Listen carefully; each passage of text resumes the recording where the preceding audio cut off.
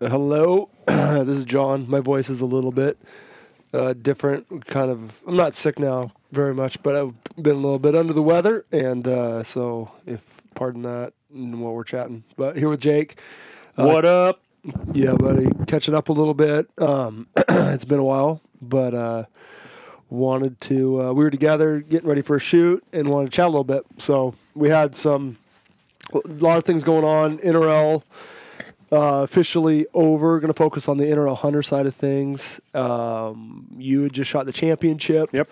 So we'll talk about that a little bit. Talk about, a few different things. Shot a little side match. You shot a side match today. Yeah. Or, It was awesome. Whatever. And chat about that. Kind of a head-to-head format. Kind of interesting. We didn't talk about that much. I was on the road driving. And I was going to go to that, but then had some stuff come up, so I was a little late. So I want to hear about that. Talk about a few different things. So we're just going to jump into it here. So I guess news-wise, NRL, you guys all know, National Rifle League started up, was it 6 years ago? 5-6 years ago? Yeah, 5 years ago. So started that. Some issues with PRS was something, I don't know, it started with a focus on really supporting match directors and a little different angle. Same matches as we've always shot, though. 2-day PRS type of, same thing we shoot. They're all the same matches, East Coast, West Coast, just under different format. That ran, really picked up a lot of momentum for quite a while. Last couple of years started to slow down. I think some attention diverted for the NRL Hunter, which is a blast. And I don't know. I mean, I don't have a real big opinion on it. I've always wanted one league. It's hard being out west to be competitive in two leagues. And I was like, man, if we just could just be, I'd rather it just be PRS or just be NRL just for the sake of traveling and not trying to hit, get good scores in two different leagues. It's hard enough. And we're still going to have two leagues because we have Hunter and now PRS, but Hunter's it's not as... you don't need three scores, Just and one you score. don't. You get to go to the championship. It's more of it's a little more laid back match or championship, I should say.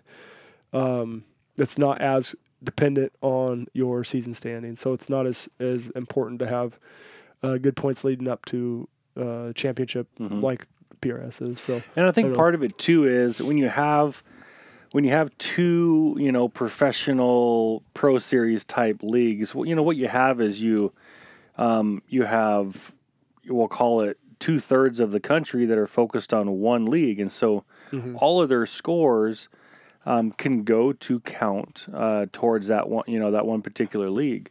Well, the other third of the country is shooting both leagues or trying their best to because they want to support both leagues, but because there's also matches in their area. a lot of the matches out west had kind of gone to NRL, so that was, that's just the nature. That's just how it was. So. And so then there was giant attendance at the, like for example, our JC Steel Challenge and our MDT match was a, giant NRL match. We had awesome attendance. The second year we had, over 210 people signing up, and it was a very heavily attended match. So you have, and then you had PRS matches that would struggle to get 30, 40, 50 people in the area. Yeah, for example, same venue, you're running both PRS and NRL matches. This is not anything to do with PRS and NRL. It's just as the culture was, there was more demand. There was more demand for NRL out here. You would get 50, 60 people signed up for a match at the same venue that would also sell 200 for the NRL That's side. exactly So right. it became what shooters were demanding for a while. So it was getting to be more and more. And I don't want to get into I don't know any drama. There's nothing. It just gone away. NRL Hunter's big. It's fun. I'm really enjoying it. Travis is behind it. There were some things. Some people were tired of the quote unquote. They was race gun or whatever, and like kind of a derogative term, and wanted to try something different. It's like, man, race gun's great or whatever. Heavy big guns are great. You learn a lot, but light guns are fun too. Neither one's better than the other. It's just a different feel. But do you have any? Why do you think Do you think NRL Hunter kind of killed NRL, or was it just time for there to be one league again, or what do you? I think it was NRL Hunter. I think it was, and again, I built a rifle for the NRL Hunter. Really, really enjoy the format. It's definitely an individual format, and we can talk a little bit. I mean, most listeners know exactly what it is, but it's different for sure. And I just think that some of the focus within the organization was to expand, that facet of the National Rifle League, and not necessarily to upkeep, a lot of the Pro Series matches, which is unfortunate. And I think there's been a lot of disappointment, and a lot of people have expressed their disappointment to say, hey, and this goes for a lot of people. This goes for sponsors. This goes for shooters. This goes for a lot of people. Match directors. Match directors, because there was a lot of people that put a lot of effort into, getting the NRL up and going. Maybe because there wasn't the amount of PRS support in the area, and they were getting a lot of support from the NRL, and then to kind of. I won't say pull the rug out, but, to kind of leave it high and dry is a sour taste for, I know, a lot of sponsors for sure. And so, because sponsors have reached out to me and said, hey, what's going on? We've been supporting, the NRL for 5 years now. And, we have helped all this happen. We've helped all this grow. We've helped the shooters. We've supported the shooters in this league. And they've also done they've also supported the PRS as well. But the PRS is much bigger. It's got, just when you talk about shooting in general, what's the three letters that come up? It's PRS. PRS type shooting, PRS this and that. Yeah, it's original. Yeah, it's what we all started with. Yeah, it's the OG, it's original. So I think the biggest thing is, kind of what we were talking about. It is what it is. And so we just move on and we rock and roll. But like you, I'm also a fan of one league, and I think it's a fan, from the competitive shooter side, you have, you only need one NRL Hunter score to go to the championship, and it all starts over, so it doesn't matter anyway. Yeah. Well, the PRS is, your best 3 scores. So if you shoot 20 matches, you still only take your best 3 scores, and you're probably going to have a really good series. You're going to have a really good standing throughout the year if you have shot that many matches. Yeah. Well, the same is true is if you haven't shot that many, your opportunities to get points are really limited, especially if you're shooting half and half. And so there was a couple years, I think in 17 and 18 and 19, where we were striving to get 300s in both leagues, and for a couple years in a row we did. Yeah, we did that every year. We had 300, we had perfect scores, 300, 300, and then next year 300, 300. And so we would go into the championship at least tied for first. The problem is that with how many matches there's multiple people that have 300. Yeah, there's usually 2 to 4 people. Yeah, or there was. I think less so now, but it's more competitive. Guys are better. But yeah, for a while there was. It seemed like there was a handful. I mean, the PRS. I think one year was there 4 guys at 300 one year? Or was it? I know there was me, Matt. Yeah, me, you, Matt, Brousseau, Preston. Yeah, maybe was it Preston? Yeah. Anyway, just all the the normal characters back then. I mean, there was a handful, but yeah, and then I can't remember Austin when Austin came on heavy and Clay and those guys too. So I mean, obviously there's a lot of good shooters, and now Morgan is always burning it down. But yeah, I'm I mean, like I said, I'm not excited the NRL is going away, but I'm excited as a shooter. That's nice. To just focus on PRS and NRL Hunter. Like, it's a good, I kind of like it. Like, I'm like, okay, because I wanted to, initially when all this started, I was like, man, can we just have NRL and PRS be together? Like, is there East versus West? Some, American, AFC, NFC. Yeah, that's right. Like, can we do this under one umbrella? It works so much better for the shooters and sponsors and everything. And there was a little drama, little politics. So I'm personally excited to just have one league. In regards to just, the race gun, quote unquote stuff, I think it's going to be easier as a shooter for sure. I'm excited too because you're looking at one calendar. Yeah. You literally say, okay, these are the destination matches that I want to hit. I want to hit Hornady PRC. I want to hit, JC Steel Challenge, whatever. The one, there's a bunch of matches in all areas that are good. Yeah. But you can take those matches, you can put those on your calendar, and then you can fill in with club, and you can fill in with, any other matches that work really out that anything weekend. else. Yeah. Instead of taking 2 or 3 calendars, putting them all in front of you and having to try to figure out a schedule for the year, it's a pain in the it was butt. getting a little political where, PRS is pushing in on the flagship matches and they want to gain ground too. They're competitive and their business being aggressive. And so there'll be a big match, they'll have a big match out west. It's NRL and they want a big match on top of that. So now you got to pick and choose one. Yeah. So that sucked. You throw a giant PRS match on top of a weekend as a big NRL match and, just being competitive and trying to, do your thing. And so we're missing matches that we'd like to shoot. There was always I can't remember what match I would always miss. I had friends up in Alberta, so I'd go up and shoot that Canada match, and I think it was the same, which was a PRS match, I believe. And then it was the same weekend as an NRL match in Colorado, the Quigley's Mile High. I think it was always that same weekend. And I wanted to go hang out with my buddies in the Alberta I hunted with because there's one match a year up there, and they're like, come up. It was a fun spot, good spot to stay with Sean and those guys, and then. You try to hit that thing, and it's the same weekend as the Mile High match. And so all that will be gone, just putting those matches, like that. So I'm excited about it. Now they're not running that Alberta match anymore. No, there's a few reasons. I was actually, I was just up there hunting. I don't know if I don't think I've done an episode since my buffalo hunt. I need to talk about that. So I got number 18 of the North America 29 down up in February. I was up in Saskatchewan, and I got a big bison. We'll talk about that later, but probably not on this one. I'm not sure, but I kind of forgot about that. And I stayed with a guy that they had asked to maybe Sean, like, hey, could you maybe run a match? And he's like, man, no, they're doing this other match, and they've actually have a club up there where they're doing he's got his 2-day, and I think they're sold out. I can't remember what he said, 120 guys.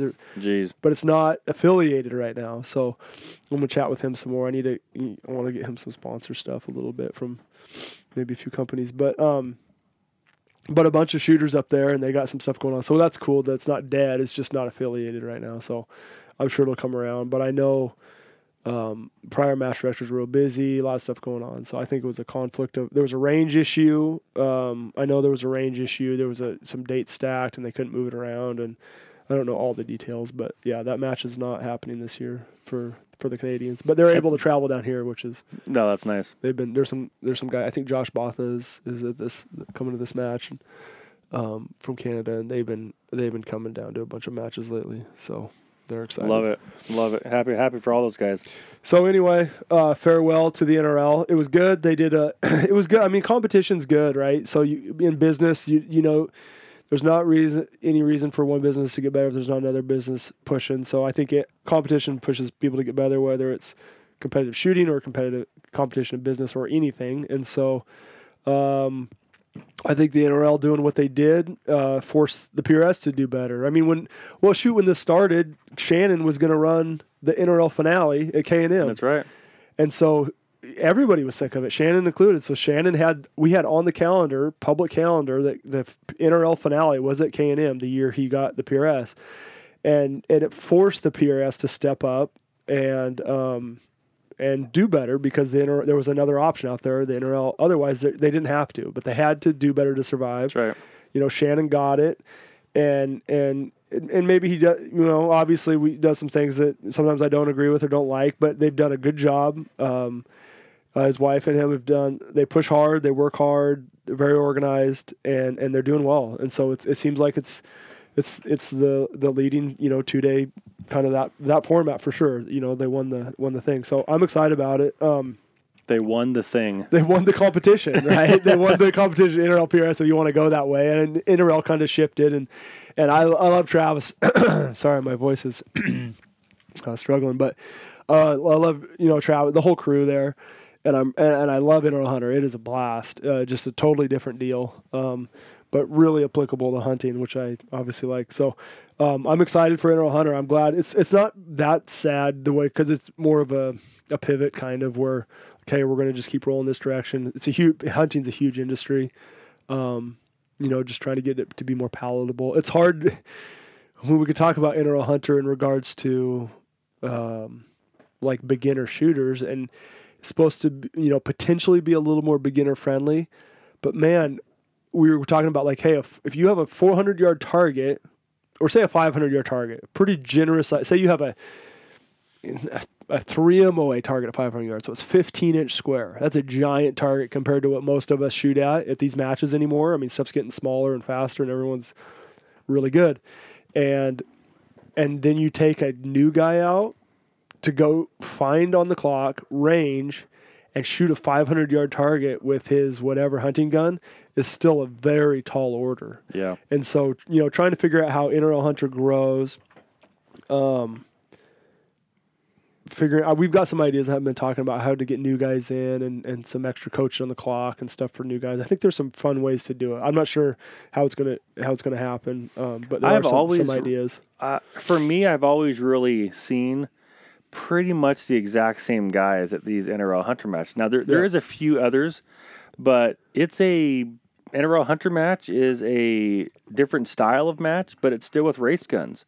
You literally go out and you build, what you want that meets the power factor, because there's a lot of people that don't have it. A lot of the competition shooters, they have 6 mils and 6 Creedmoor, 6 Dasher, and then they have like a actual hunting gun. We'll call it a 300 Win Mag. Well, you don't really want to shoot that 300 Win Mag 200 times over the weekend or 120, whatever it is for a match. Mm-hmm. So you build something that meets the power requirements. That's going to be a 6.5 Creedmoor. That's going to be a 7mm 08. That's going to be, something like that. And then all of a sudden you have a really, accurate and great rifle that you can take to these matches, and you are getting better. The best hunters in the world that I know are all competition shooters.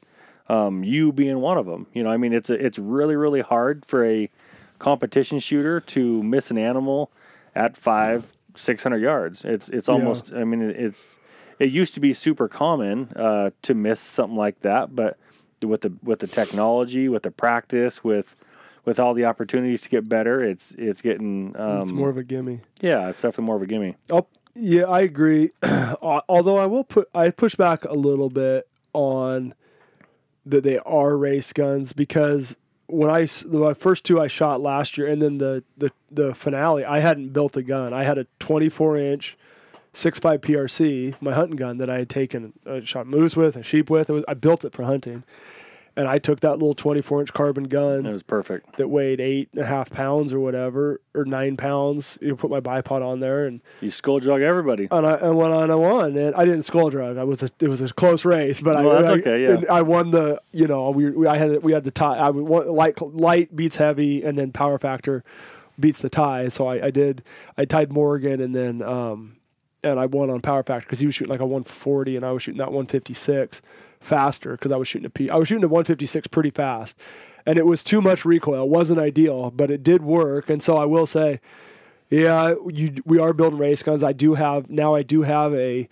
26-inch carbon 6.5 Creed that is really fun to shoot, and it is a little bit more of a race gun, but it's certainly it's huntable, but I like the PRC for hunting, and I did run that at a few matches, and so you can be very competitive with that. And I was talking to Matt, I actually want to build like a 7 Psalm or a 300 Wisdom or something big. I probably would like to shoot it in heavy class, maybe just to help a little bit, but I do want to shoot some shoots like that.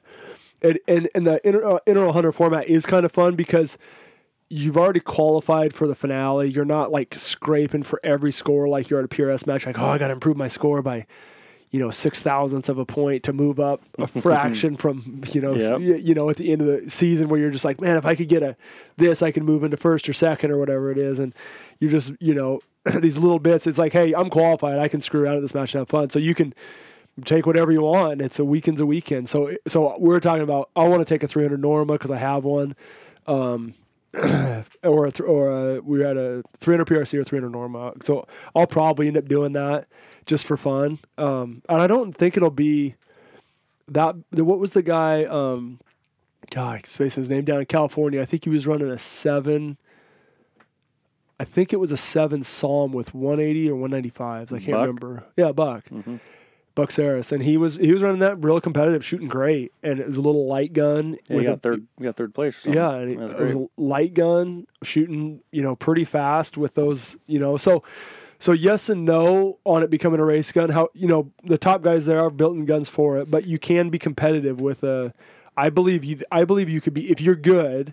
you could single feed. You wouldn't even have to have a mag fed. You could single feed 4 rounds because 4 rounds is a clean and do pretty well at some of these. It's not ideal, but it's doable. So all that to say is you could not do that in the PRS. That's right. There's no way. And so the Hunter has a little more leeway, but it is hard to bring in a first-time guy it goes way over his head fast. I mean, do you think that there's any sort of, turn off with the cost of entry on some of that?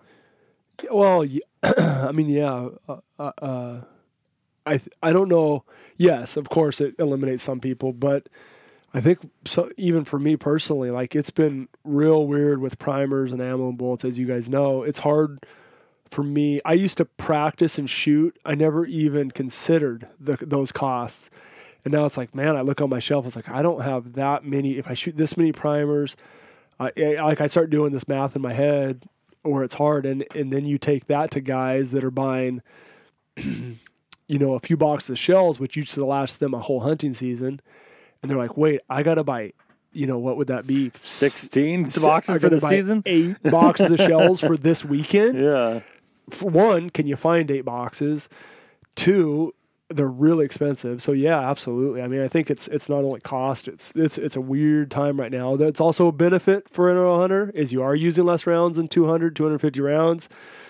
The downside is they're a little bigger rounds potentially. I mean, 6.5 Creed is very competitive, so it's not too bad. But I tell people if they're getting into it, build a 6.5 Creed because you can get good 6.5 Creed factory ammo and you can be competitive. That's right. But hunting guns, man, 300 or 120 rounds of 300 PRC, that's not terribly cheap. Jeez Louise. Or 300 Norma, like.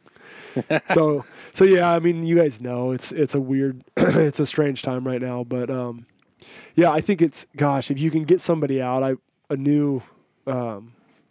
buddy that was helping me with a house, Ryan, he went out to his first match with Rock Lake and jumped in the squad with Jake, and Jake they shot together, and I was like, we were talking, and he had shot some bench rest and stuff, and he's very good. He knows great at reloading, really particular, and bench rest and hunting guns. He really gets them dialed in. I was like, dude, you know how to run all that stuff. You know how to run dope. Like you understand long range. But I was like, you'll become, I don't know, if twice the shooter or 5 times the shooter. If you get good at PRS and be able to move and shoot under stress and pressure, you're such a better shooter so many different situations. And so he actually went to his first match, did really well, had a blast. And so I think he's hooked. But I just think it's such good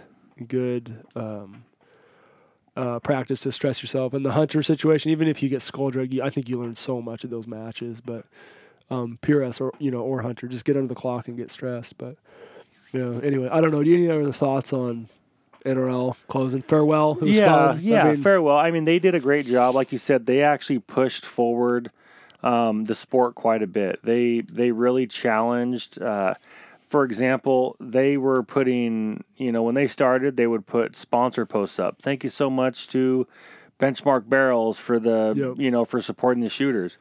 PRS never did that. And lo and behold, a couple months later, guess what PRS started to do? Yep. They started to put up these sponsor posts. And so I think it really pushed the sponsors forward. It pushed the people that were supporting the community forward. And so, that was a great idea. And there's a bunch of stuff that they did on the advertising front, on the supporting the community front that the PRS took notice of and said, okay, I think that's a great idea. Let's also do that. And it was good. It just works out for all the sponsors. It works out for the shooters. And the match directors. When NRL started, they were doing these. They were bringing in a lot of. They would send stuff to match directors. NRL. That's right. Prize table stuff, and the PRS has done some of that too. So I think there's good. You can take good things from both, and I think definitely some benefits came out of it. And the PRS is a pretty well oiled machine right now. It seems for the most part. Mm-hmm. We just need to get AG cut back to the way it was. Praise Jesus. Just send out invites. Let's go. I can't make three AG matches this year again. Yeah. It's frustrating. Well, and part of it too is that there's the first year of the AG Cup seemed to have a prestige about it. It seemed to have a very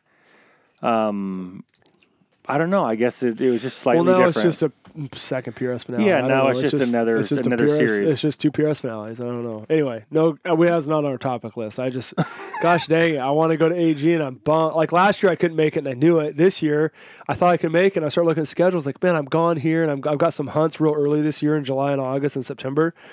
And there's just all these dates. My brother's getting married and I've got just a bunch of stuff. And I'm like, God, this is driving me nuts. So I don't. But you're able to shoot a lot of other matches. At other dates, they just happen not to be AG Cup matches. Yeah, it's not because I was working in Atlanta, as you guys know. I shot a bunch of matches back to back to back. I think I shot 5 or 6 early. Yeah, you did great.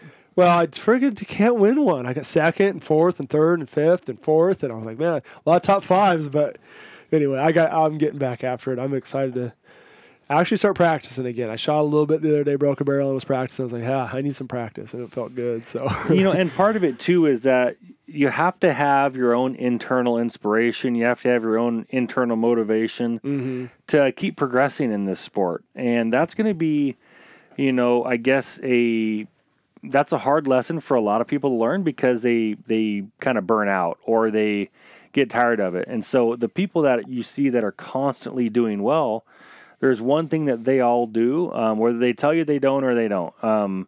That's fine. You can believe whatever you want. But the people that are at the top are all doing one thing in common. They're shooting a lot. And, they're serious about their practice. They're serious about shooting. They're out there at least once or twice a week trying to get better, focusing on something that focus is really what it takes. So what are you focusing on? Are you focusing on, your load development, whatever it is? I think that's a really common theme over the last 8 or 9 years is that those are the guys that are really, truly doing well. So if any of the listeners, hey, if you guys want to get better and you truly want to be at the top, it starts at focusing on getting better. It starts at shooting a lot. It starts at taking it seriously, and then boom, it will happen. And we've seen that in our area. We've seen that all over the country. Oh yeah. For example, I did a training with Chad Heckler 4 years ago, and he was a new shooter. He was a club level shooter. I could tell at that point that he was the best in that particular class, and so it's so awesome to see what just a couple years of hard work and dedication, and now he's doing great. Obviously, he won a match a couple weeks ago. He's put on Skull Dragon. Yeah, it was so awesome to see. For him. So awesome. I love it. It's awesome. I guess I love it for a lot of reasons. One, kudos to him. Two, it takes away points for everyone else. So y'all got to earn them, baby. Y'all got to earn them. Yeah, you said he won by, I didn't know. You said. I thought it was high teens or something. Goodness. I thought it was like 17, 18 points. I knew it was a gap. I didn't know. I wasn't sure. I looked at it and I was like, right on. Good for you, buddy. When you have to start doing math to see how far ahead someone is, you're like, it was pretty good. It's not like they won by 1 or 2. It's like, whoa, that's a lot higher. Yeah. Get your calculator out. Really, really enjoy seeing it and seeing the hard work. And he'll also tell you that he put some work in and it's starting to pay off. And that's exactly what, what it will take. But if you don't, if you want to have fun and you want to just enjoy the sport, enjoy the company, then go out to a few matches a year, have fun, enjoy it. But don't have your expectations so high that you think that you're going to be able to get a podium, because there's a lot of guys out there that are busting their butt trying to get better. And more people with their gear and the reloading techniques, everyone's rifle is just hammer timing. So you have to be able to really focus on something, whether it's, doing some specific training, whatever it is.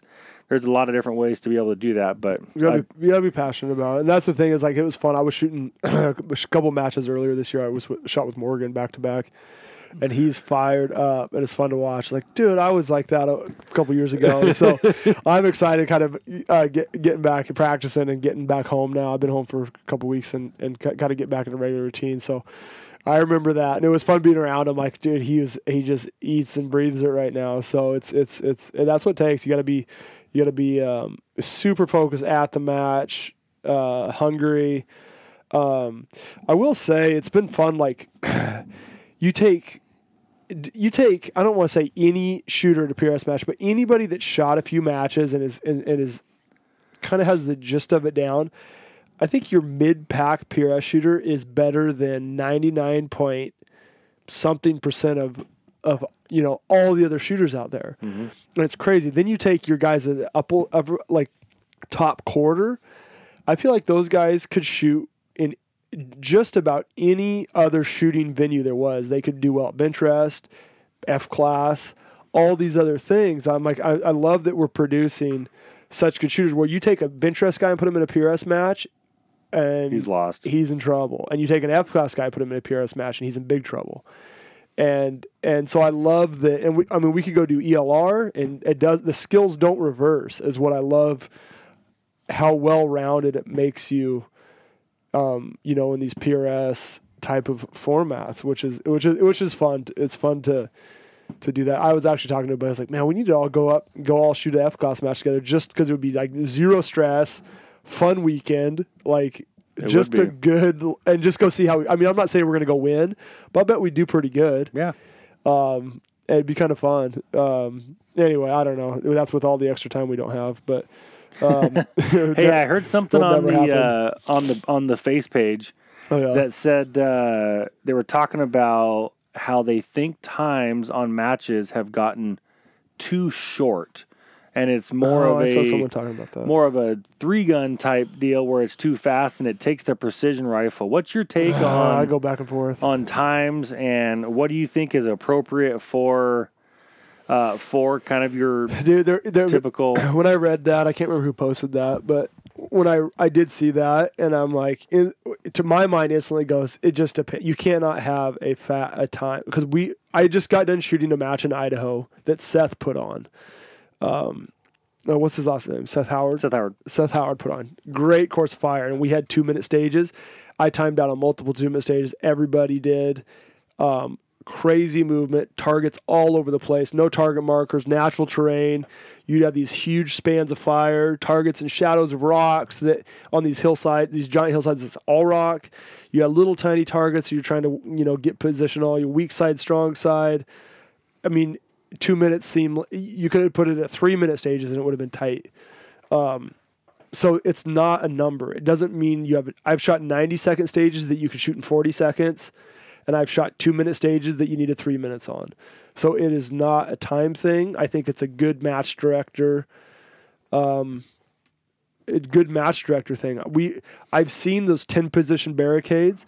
If you want to do those, that's fine. But the match director needs to know that can't be a 4-inch target at 500 yards. There's precision and there's speed, and you can balance those. And so when people start mixing precision and speed, those are two different things. If you want to, in my opinion, if you want to have some fast stages, which are fun and part of the game, we don't want 5-minute stages here, and people, we did shoot a match a few years ago at Rock Lake where Doug did, was 230 or 3 maybe? I think it was 3, and it was really not that. Guys were, you'd walk up, you'd forget to load your mag, you'd walk back, load your mag on the clock. Like, it was the laziest match. You'd set up 3 tripods. Everything became prone. Like, there is a definite line, like, where it gets to be not fun. And so it really comes down to quality match directors. And if a match director is doing too much precision, fast, crazy stuff, then maybe have a talk with them. I do like a 10-position stage with a big target. Like, hey, get on the target. Like, say you were trying to represent zombies are running at you as fast as you can, and you got to shoot as fast as you can. Then you put up a zombie side, put up a big IPSC, and make people go fast. You just make people go fast, and you miss on position. Not necessarily that it's a 4-inch target, and you just slipped one off the edge, but you didn't have enough time to watch exactly where you went. To me, it's not. There's not a time that works and a time that doesn't. It's match director dependent. You can stress people with 230, and you can stress people. And you can not stress people with 60-second stages. So it really depends. So I think it comes down to poor match directing, personally. Yeah, I also 100% agree. I think the poor match directing leads to faster times because they don't necessarily know how to design a course of fire that's challenging. And so instead they have the exact same courses of fire they had last time, but then they just lower the times. And it's like, let's make it harder. So we're going to make the times faster and the target smaller. Well, those things don't always go hand in hand. That's exactly right. And so I'm a fan, and obviously I've shot a little bit of everything. I've shot some really, really close stuff where they had 75-second stages, and they were all 75-second. It's like, okay, you got to rock and roll and you got to go. And then I've also shot some longer ones where it's 2:30 or 3 minutes. Now they're all fun because I'm out there, I'm shooting, I'm having a great time. But if we're going to shoot precision rifle, we have to still keep the precision aspect of it. And by keeping precision rifle, the precision aspect, we have to have time to figure out where that bullet went on target and then make it better next time. Instead of a volume fire like a 3-gun type match where it's just bam, bam, bam, bam, bam, and then see what happens at the very end, because that's not a precision match. You're not actually, you have a giant A zone that you're hitting, and it's mostly unlimited rounds in those type of matches. So you can just bang, bang, bang, bang, move, bang, bang, bang, bang, move. Yeah. And so for precision rifle, every single shot counts, and it should count. It should be a point for every single shot instead of multiple, unlimited, blah, blah, blah, like the 3-gun is. So for me, man, it's really important that we have very well-designed stages that challenge people, but also give them enough time to make those corrections, give them enough time to be able to assess what's happening downrange, because this is still a precision rifle sport. That's obviously part of the name.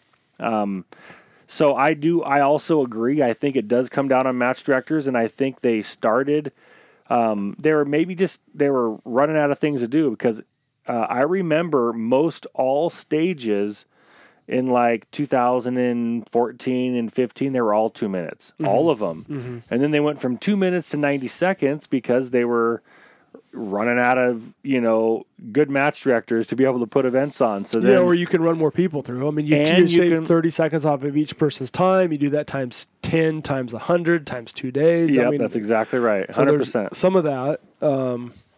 Yeah, so I think you're exactly right. I think it comes down to it. I'm a fan of I guess I'm a fan on the pro series, on the precision rifle series pro matches. I'm a fan of something that is going to challenge you, a really well run match that has a great course of fire, and not just a great course of fire because they sped the times up by 30 seconds. And I think if you do that, you will get back to precision rifle. People will enjoy it. Maybe the stress might be slightly down. I don't know. That's all. I guess time will tell. I think just good match rate. I think you don't need super fast stages, 800 yards. But I mean, like we did, when we ran the JC Steel match, the horizontal junkyard stage. I've had so many people say, "Oh, that's my favorite stage. I love that stage." And I love that stage. It was this big line of crap, and I think we said could be 14 rounds, knowing that nobody. I think it was 14 or 16. And I was like, no one's ever going to get there, and I don't think anyone did. I think on some of those they get to 12, and but that's the point. Is like, hey. It's like you stress the person before they even start because they're like, oh my goodness, well, it wasn't intended to. And if the whole, it's just a fun way to do it. But it was 350, 420 type of thing, or 390 and 450. I can't remember. With 66% target, so very generous. Fair targets, 12 inches wide. And it was always sporty. I mean, we had some windy days out there, but it was always sporty. And you had to first position was left target, right target, and then you just one shot at each, and you just worked your way down this thing, and it was like. It was like, hey, it just was that. So, but that was a fast stage. That's an example of us like to get through. If you could get through 14, I don't know that you could. I think we did some testing when we set it up. I was like, man, I don't think anyone ever did. Or you shot really, really reckless doing it. You could never watch you could maybe watch your first one land, and then you never could watch another one. You just shoot and go. And So it was fun though. People loved it. But that wasn't the whole match. I think if somebody wants to throw in some fast stages and do that a few times a match, that's great. Mm-hmm. Like, by all means, keep doing that. But when it's 20 stages of 90 seconds and you're shooting out of your mind to finish every single one, that becomes a different sport. A stage or 2 or 3 or 4 in a match, that's fine, in my opinion. But when it's every stage, it starts to become a little different thing. And I like fast stages. I mean, when I was shooting a lot, I like the fast ones. I'd get a lot of points on those. So that's coming from me. It still thinks you got to be able to watch shots. What do you think a good time is? You think it's a minute 45 instead of 90? I don't think there is. Like I said before, I just think it depends on the stage. Like Seth stressed us big time with 2. Mm-hmm. There was a lot of timing out. Yep. We did 145s. I thought they went really well. But again, we were just kind of designing stages around 145. It keeps the match flow. It gives you a little bit more room to do some creative things over a 90. 90 gets pretty cut and dry after. I mean, I shot a lot out east this beginning of the year, and it was a lot of the same stuff. 2 shots near to far, 5 target troop lines, and then 1 target 5 positions. 2 shots each. Over and over type. It's not bad. But it becomes real. Just what you do, and with 145 or 2 minutes, you can definitely do more. Like Seth had us. I wish I had the matchbook here. He had us bouncing all over, and like we shot there was, I can't remember, it was like 5 rocks, but they're rocks the size of trucks, and they're over 40 yards, and there was, I can't remember how many different targets. Never shot one target. It was like you'd shoot target 1 and target 2 from this rock, and target 2 and target 3 from the next rock, and target 3 and target 4 from the next rock, and target 4 and target 5, and then the next rock you shoot target 5 and target 1. And so you're constantly dialing and paying attention and finding and searching targets and moving positions and remembering when. Yeah, and I'm not saying every match should be like that, but he stressed us with 2 minutes. And so again, I don't think I like the 145s. I thought we did pretty good. Where I talked to a couple of guys after that match, and they were like, "Man, it seemed like it was." I talked to Nick Gardazian. He's like, "It seemed really." He goes, "I had to hustle, but I didn't have to shoot reckless." He goes, "Most of the stages seemed like I got done right at time, but I was trying to go a little faster than normal." I was like, now, is that a minute 45? That was a minute 45 the last time we had to do it at Rock Lake. Mm-hmm. And so I was like, all right, that's good. He's a great shooter. He won. I think he won that, right? Yeah. I don't remember. I'm pretty sure he won anyway. And he shot, but he said he had to hustle a little bit. And that's what I want. I don't want people sitting around and having tons of time. I want a little bit of time stress because that's part of the game, but I don't want to have to shoot reckless on every stage. Maybe a couple. Yeah, a couple fun little reckless stages. I mean, they are fun. They are fun. Like that junkyard, I remember, when we were setting that up, and it's like, this is a really fun stage that I would love to shoot. Yep. Big target, you don't have to get real crazy, but you got to stinking move. Yeah, you got to move. So, that's awesome. And I think you're exactly right. It depends where you're at in the country. Mm-hmm. It depends, what you want to do for that match. And, for some of the stuff out west or maybe Oklahoma or Texas that's got some different undulations in the earth, and it's got some wide open spaces. It's also hard to pick up targets. And so when you're down a pretty little lane and it's there's first berm, 5 berms in a row. Yeah, it's like, okay. And there's a big old 5 by it, and you're shooting a 500 yard. Yeah. You're like, oh, okay. Yep. Your target, it sticks out like a sore thumb. Mm-hmm. That doesn't necessarily happen in a field type match. You can go to the Heat Stroke Open, for example, which is an Oklahoma match, and you got to really landmark your targets off a lot of different kinds of props. If you don't, you'll spend 5 seconds more looking for a target. Yeah, and that's how Cameo is. That's exactly how the Idaho match. There are some venues where you burn a lot of time looking for targets, especially when if you're out east and you come out, you're not used to that. It definitely is a different. It's a different skill set and a time burner. I mean, yeah, like you said, 2, 3, 4 seconds extra looking times 5. How did the East Coast? And I've actually had this question. We had this question on Instagram. How do the East Coast guys that are used to shooting down lanes practice for big cameo type matches. And we got this on a comment or something. Hey, can you talk about that? We obviously live in the environment, so we shoot it a lot. But there's a lot of guys that want to come over and travel and do some of these matches because they're something different than what they're used to. And there's a lot of guys that are intimidated because they feel like they are kind of behind the curve, and they know that they come out, and there's guys like Morgan and Paul and, little Jake Millard that shoot a lot of it and are going to be a very stiff competition for them. So what do you think the best way to practice that is if you live in an environment where it's a lot of rows of trees and stuff? Yeah, I think a lot of it is mental discipline. I think generally, as you get to become an upper level shooter, you're able to look at a spot and point your gun and be pretty close. I think most of you guys, maybe you got to turn your scope down to 17, but generally if you look at a KYL rack at 500 yards with your naked eye, set up behind a barricade, and you throw your gun on your bag and you look through your gun, you should be looking at that thing. It's just you do that without thinking at a square range because you don't have to. It's in front of you and you cannot miss it.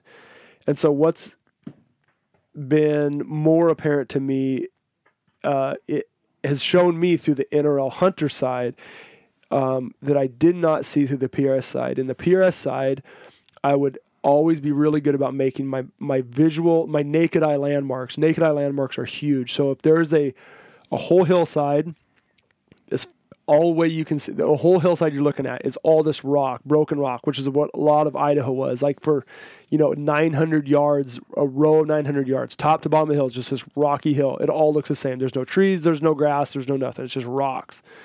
And there's gray targets in the middle of that. And Cameo has some of this too, where you cannot see these targets naked eye.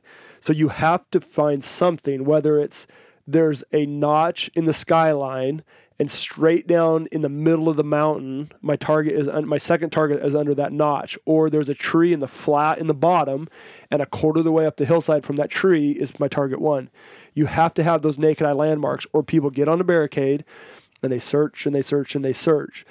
You guys coming out from the east, or guys here that struggle with it, generally have the ability. If you don't have the ability to look at something and put your gun up and see it in your scope, then that's something you can practice at home, is just target acquisition. Just look at whatever. Just go do that over and over until you bring it up. Just like you're bringing up a shotgun, you look at a clay pigeon, you bring your gun up and it's aiming at the bird.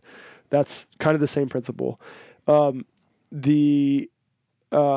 NRL Hunter, I found myself getting in trouble. I had gotten really good at the PRS of making those visual landmarks. However, if they're very difficult or whatever, I always have these visual landmarks. With Hunter, time would start, I would run up, I'd throw up my binos, and I'd start scanning. There it is. I'd range it, get my dope, on to the next target. There. And I'm hurrying, and I realized I wasn't taking my binos down, so there was a bunch of times where I'd get all my dope done, target 1, target 2, target 3, and I'm finding them all in the binos, put my binos away, jump on the gun.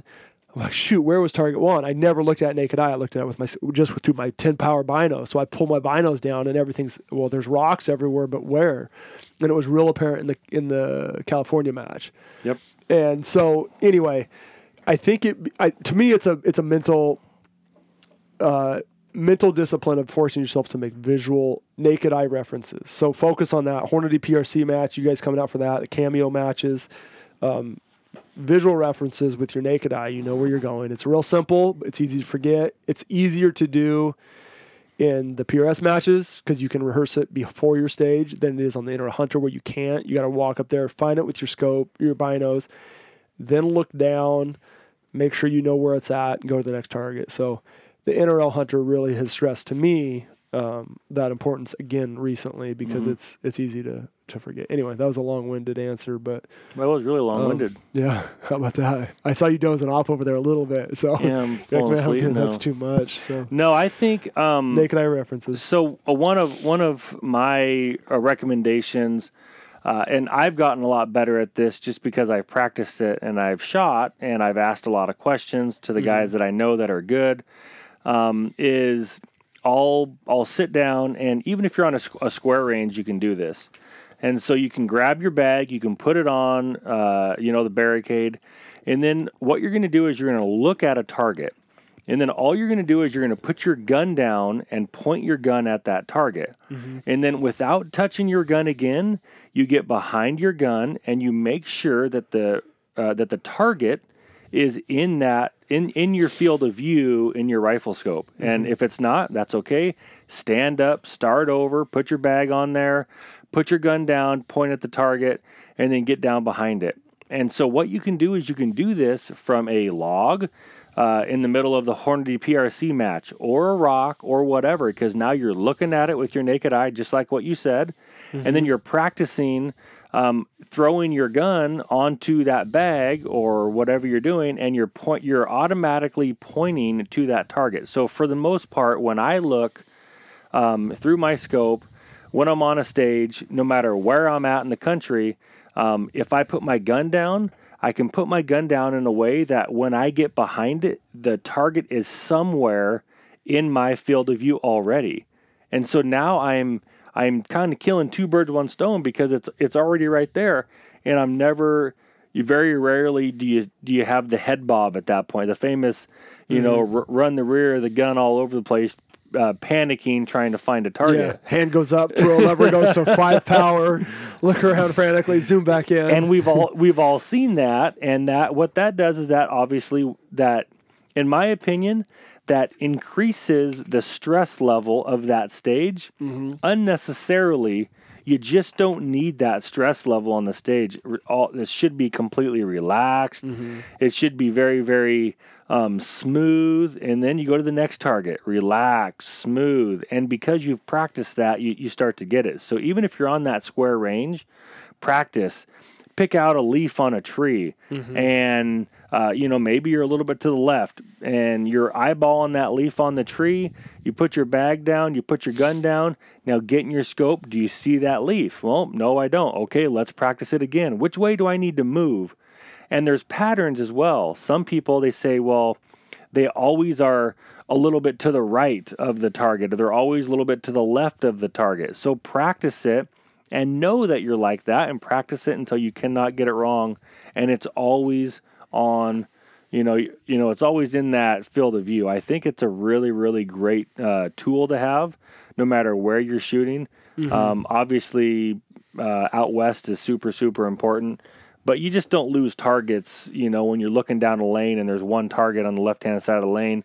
It's really hard to miss that particular target. You're just looking left-hand side. Yeah, I will say you get some of those ranges out east stack a lot of targets in a lane. True. That's true. It is an equally important skill that when you look at the target you're going to shoot at, that your gun goes up on that. Because I've seen a lot of guys look at the target, throw the gun up, and shoot the target behind it or in front of it. So it does. It's a different element out east for sure. Very but true. It is a very it's still applicable in a different way. The targets aren't hidden.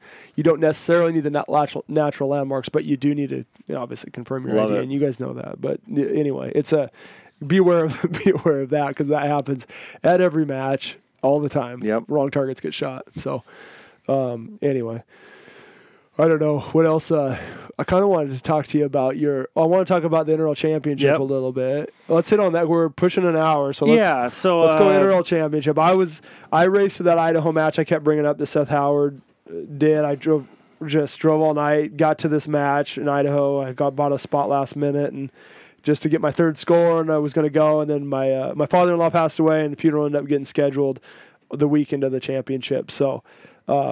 Family duties trump shooting duties, and so I stayed home that last week. And I really wanted to go, kind of a last hurrah and hang out with it. I think it was a little smaller match, pretty late. I think I want to ask you. I guess was kind of a fun, good environment, laid back. It was a so Robert Quigley.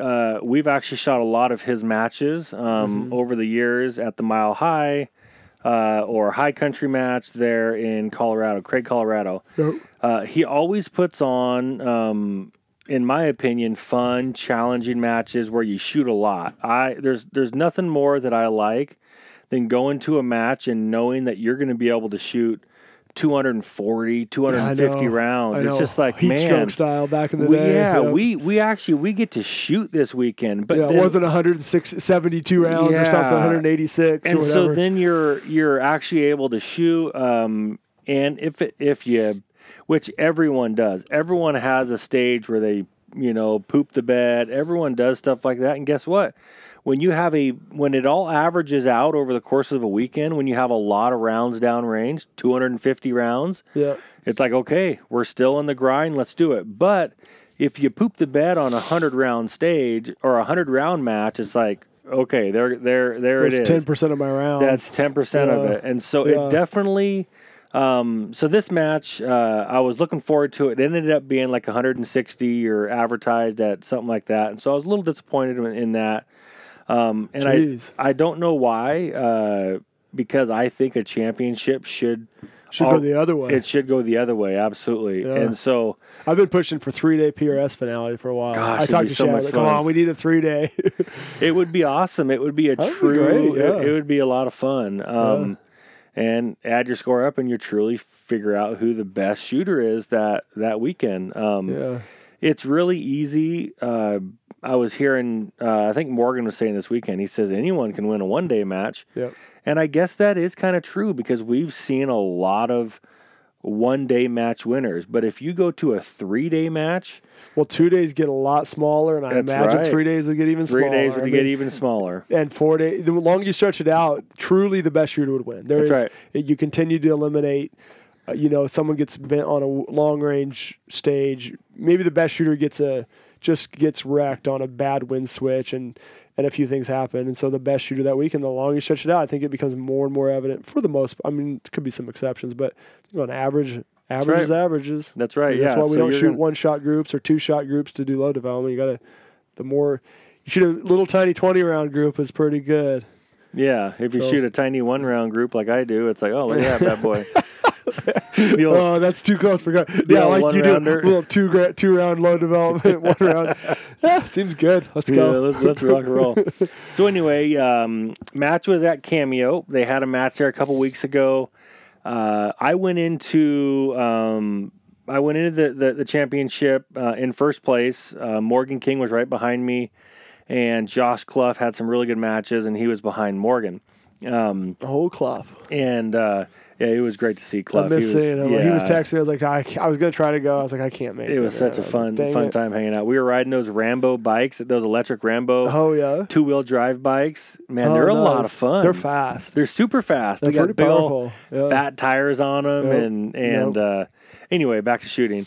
So, we get there, and on Friday, it's blown like 45 miles an hour wind. I mean, it is sporty. Dust, you got a hard time standing up. You're walking from your car to the zero range, and dust is in your eyes, and you're closing your eyes when you're walking. It was, for one, it was dry up there. It's dry up there. And it usually is dry in Grand Junction at Cameo. And so super, super dusty. I guess later it calmed down. I was talking with Paul and Morgan. They're like, yeah, about 4 o'clock it settled down to about 2-3 miles an hour of wind for about a half an hour. He said, we just zeroed then. I was like, man, that was lucky. Whoa. So, for me, being so much wind, I think I measured it at 32 or 33 miles an hour. And then you have to make sure that your zero is, because it's going to be a 1/10.5 high and a couple tenths to the left. Yeah. If you have that kind of wind, you can't just get the perfect little zero because then you're way off at way off when there's no wind. So that was challenging for sure. But man, it was fun. I was there was some really good courses of fire, and then I thought there was some pretty easy courses of fire. So for a championship, man, it really should be a challenge. It should be a grind, in my opinion. Yeah. Every stage, and I think the first day, Morgan cleaned 6 stages, and I cleaned 6 stages. And so on a 10, on the first day we shot 9. Oh wow. Yeah, and so then it happened to be that Morgan only dropped a couple on the other stages. I dropped a lot on the other stages. So, but were they just to easy, and really, really hard? Yeah, and that's kind of exactly what it was. Where it was. So obviously, I'm in the first group. So there's the 10 shooters that are ranked number 1 through 10. So they should all be really, really great shooters, and they are. We had stages where most all of us got 9s or 10s. Like 8 of us got a 10, and the other 2 people just happened to miss one. They got a 9. Yeah. So those kind of stages, and actually someone came to me, one of the guys, and said, Jake, this is what you would call a throwaway stage, right? I said, absolutely, because we all went up there and cleaned it. Yep. And so what's the purpose of that stage? That sucks. Why are we doing stages like that at a championship? For a club level, great. Hit lots of targets, have some fun. But every stage at a championship or every stage at a Pro Series match should be tough. It should be a challenge. It's not a Pro Series match or a championship match for nothing. This should be a barn. I mean, this should be a ball buster. This should be challenging, and not necessarily like we just talked about. Not necessarily on time. Don't make it 35 seconds and okay. That doesn't make stuff tough. That makes stuff unreasonable. We want a very reasonable, challenging stage. That's what makes a good stage. And so when you match directors are out there and you're designing the stage, make it challenging and make it reasonable. But really, it should be, you would have to shoot exceptionally well to get a 10 out of 10. You want to shoot very good to get a 9 out of 10. That's still 90%. Look at baseball when you hit 350 or 400 and you're the best hitter in the world and you're only doing it 4 out of 10 times. So I think it's definitely something that could be worked on as far as... It's a little weird hearing this because Quigg Roberts match, I've always had pretty fun. And they seem, looking back, I feel like there was most consistently pretty challenging. It didn't seem like a lot of gimmies in the matches I've shot with him. That's exactly what I was thinking. It could be because it was a new venue for him. Yeah, and not a lot of time there. And not a lot of time to figure it out. And so... that was definitely one of it, and but there was some courses that were great, like really, really great courses of fire. But also keep in mind that he hasn't run a match in a couple years, and so guess what? We as a community have gotten a lot better in a couple years time frame. We just have. That's true. And so not only have we gotten better, our equipment's gotten better. The use of different pieces of equipment has gotten better, and lights on your level, just all sorts of different stuff. Information's out there. I mean, I'm not saying podcasts, but just forums and information that's available. It's like, hey, pretty easy go-to, good run, build a dasher. It's pretty easy. That's right. All these guns, guys are, 6.5 Creeds, 6 Creeds, GTs. There's other options, but it's all just, no one's running 3200 anymhere. It's just steady, slow, consistent stuff, and that information's out. There's great brass. I mean, it used to just be Lapua. Now you got, Alpha's making some killer stuff. Bullets are advancing. It was always, 105 hybrids forever, and some. That's right. Now you got A tips, you got 109 higher BCs, you got all these different bullets. Options. You got, I think the RDF's got a new, the 115. They got all these heavy high BC. There's so many. There's so much cool stuff out there. And I think, too, what I've always noticed about Quigley and Caleb, they both ran the match. Man, they busted their butts. They worked hard. They wanted to make sure the shooters were happy. That's the stuff that we as shooters appreciate. And they go above and beyond. We were, in the first squad, we were looking like, how in the world did they get those targets there? That is incredible. Just hiking up there. Well, I watched Quiggs about kill himself at the first match in Cray. He's the hardest working match director I know. He ran out there and literally got heat stroke, and the medic was there, and he was about. He was in a bad way. He died. Yeah, they brought him back. He was dead. Yeah, they brought him back. To shock him, they just took him out of the shade so the sun could hit him, and it shocked him back to life. Yeah, it was just... Goodness. Yeah, so he absolutely busts his butt on these matches. Props to him for putting on a really well-run match. It flowed really good, and And I really enjoy shooting these matches. And I think if it was for a championship match, just my own personal opinion, it should have been a little bit tougher and a little bit more consistent more difficulty across the stage. Yep, so that's right. The amount of stages consistently challenging, and that's how scores can get skewed too. You have a bunch of easy ones, and then you throw in a ball buster where maybe you get a 9 or 10 when the wind holds, or maybe you get a 2. Not necessarily based on shooter skill, but more on conditions when you shoot it or something. So, yep. Anyway, and just like you say, the law of averages. If they were all hard, then okay, let's rock and roll. But when you run through that, now there was I actually had a pretty good comeback, and I shot really good on day 2, which felt good. I'm shooting a brand new to me cartridge, 6.5 Creedmoor. And I was shooting the 153 A-tips. And so it was very, very different. The recoil pulse for me was very different. So that's something I had to get used to. I've shot small 6s for a long time, whether it's 6XC or 6BRX or 6 Dasher.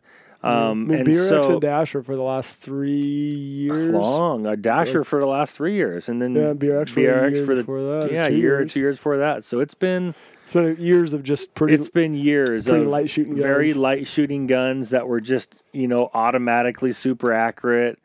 And there's a learning curve with all these cartridges. For example, when I first started to shoot the Dasher, there was a little bit of feeding learning curve. What do I need to do to my magazines? What do I need to do to, this kind of stuff? It shot great. They always shoot great, or they typically always shoot, really easy. And so there is that learning curve. And so this particular learning curve, I can go back to using regular magazines, no spacers. Take the HRD kits out. Take all my HRD kits out of my AW mags, and then you're rocking and rolling with that.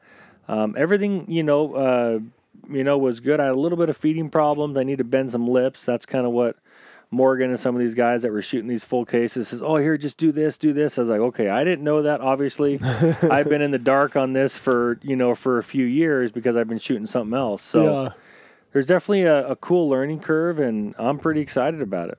Yeah, that's cool. I think we'll talk about 6.5 Creed a little bit more. Some stuff we got going on relatively quickly, but we're over an hour now. Was there anything else you want to hit on that, or you want to?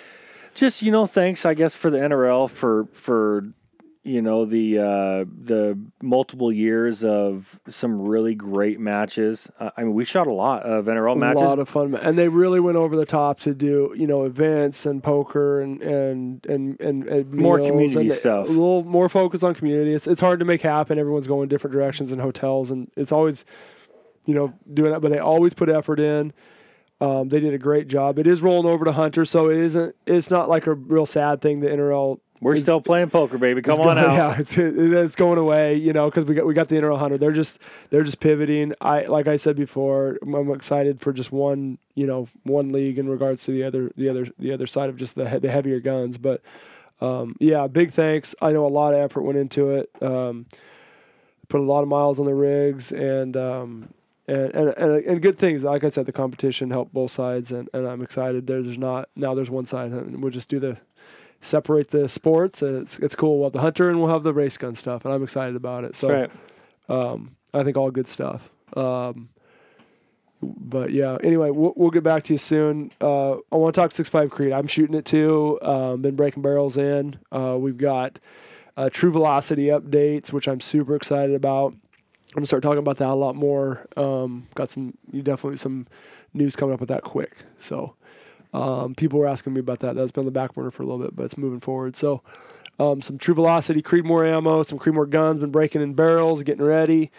And I've been game time, baby. Testing a new MDT chassis. We'll talk about that. Just new stuff coming out, getting ready for this year and practicing. I'm home. I'm very excited about that. So, lots of hunt stuff coming up too. I'll talk about that bison anyway, but we'll cut it off for now. And thank you very much, guys. We appreciate you. Doodles.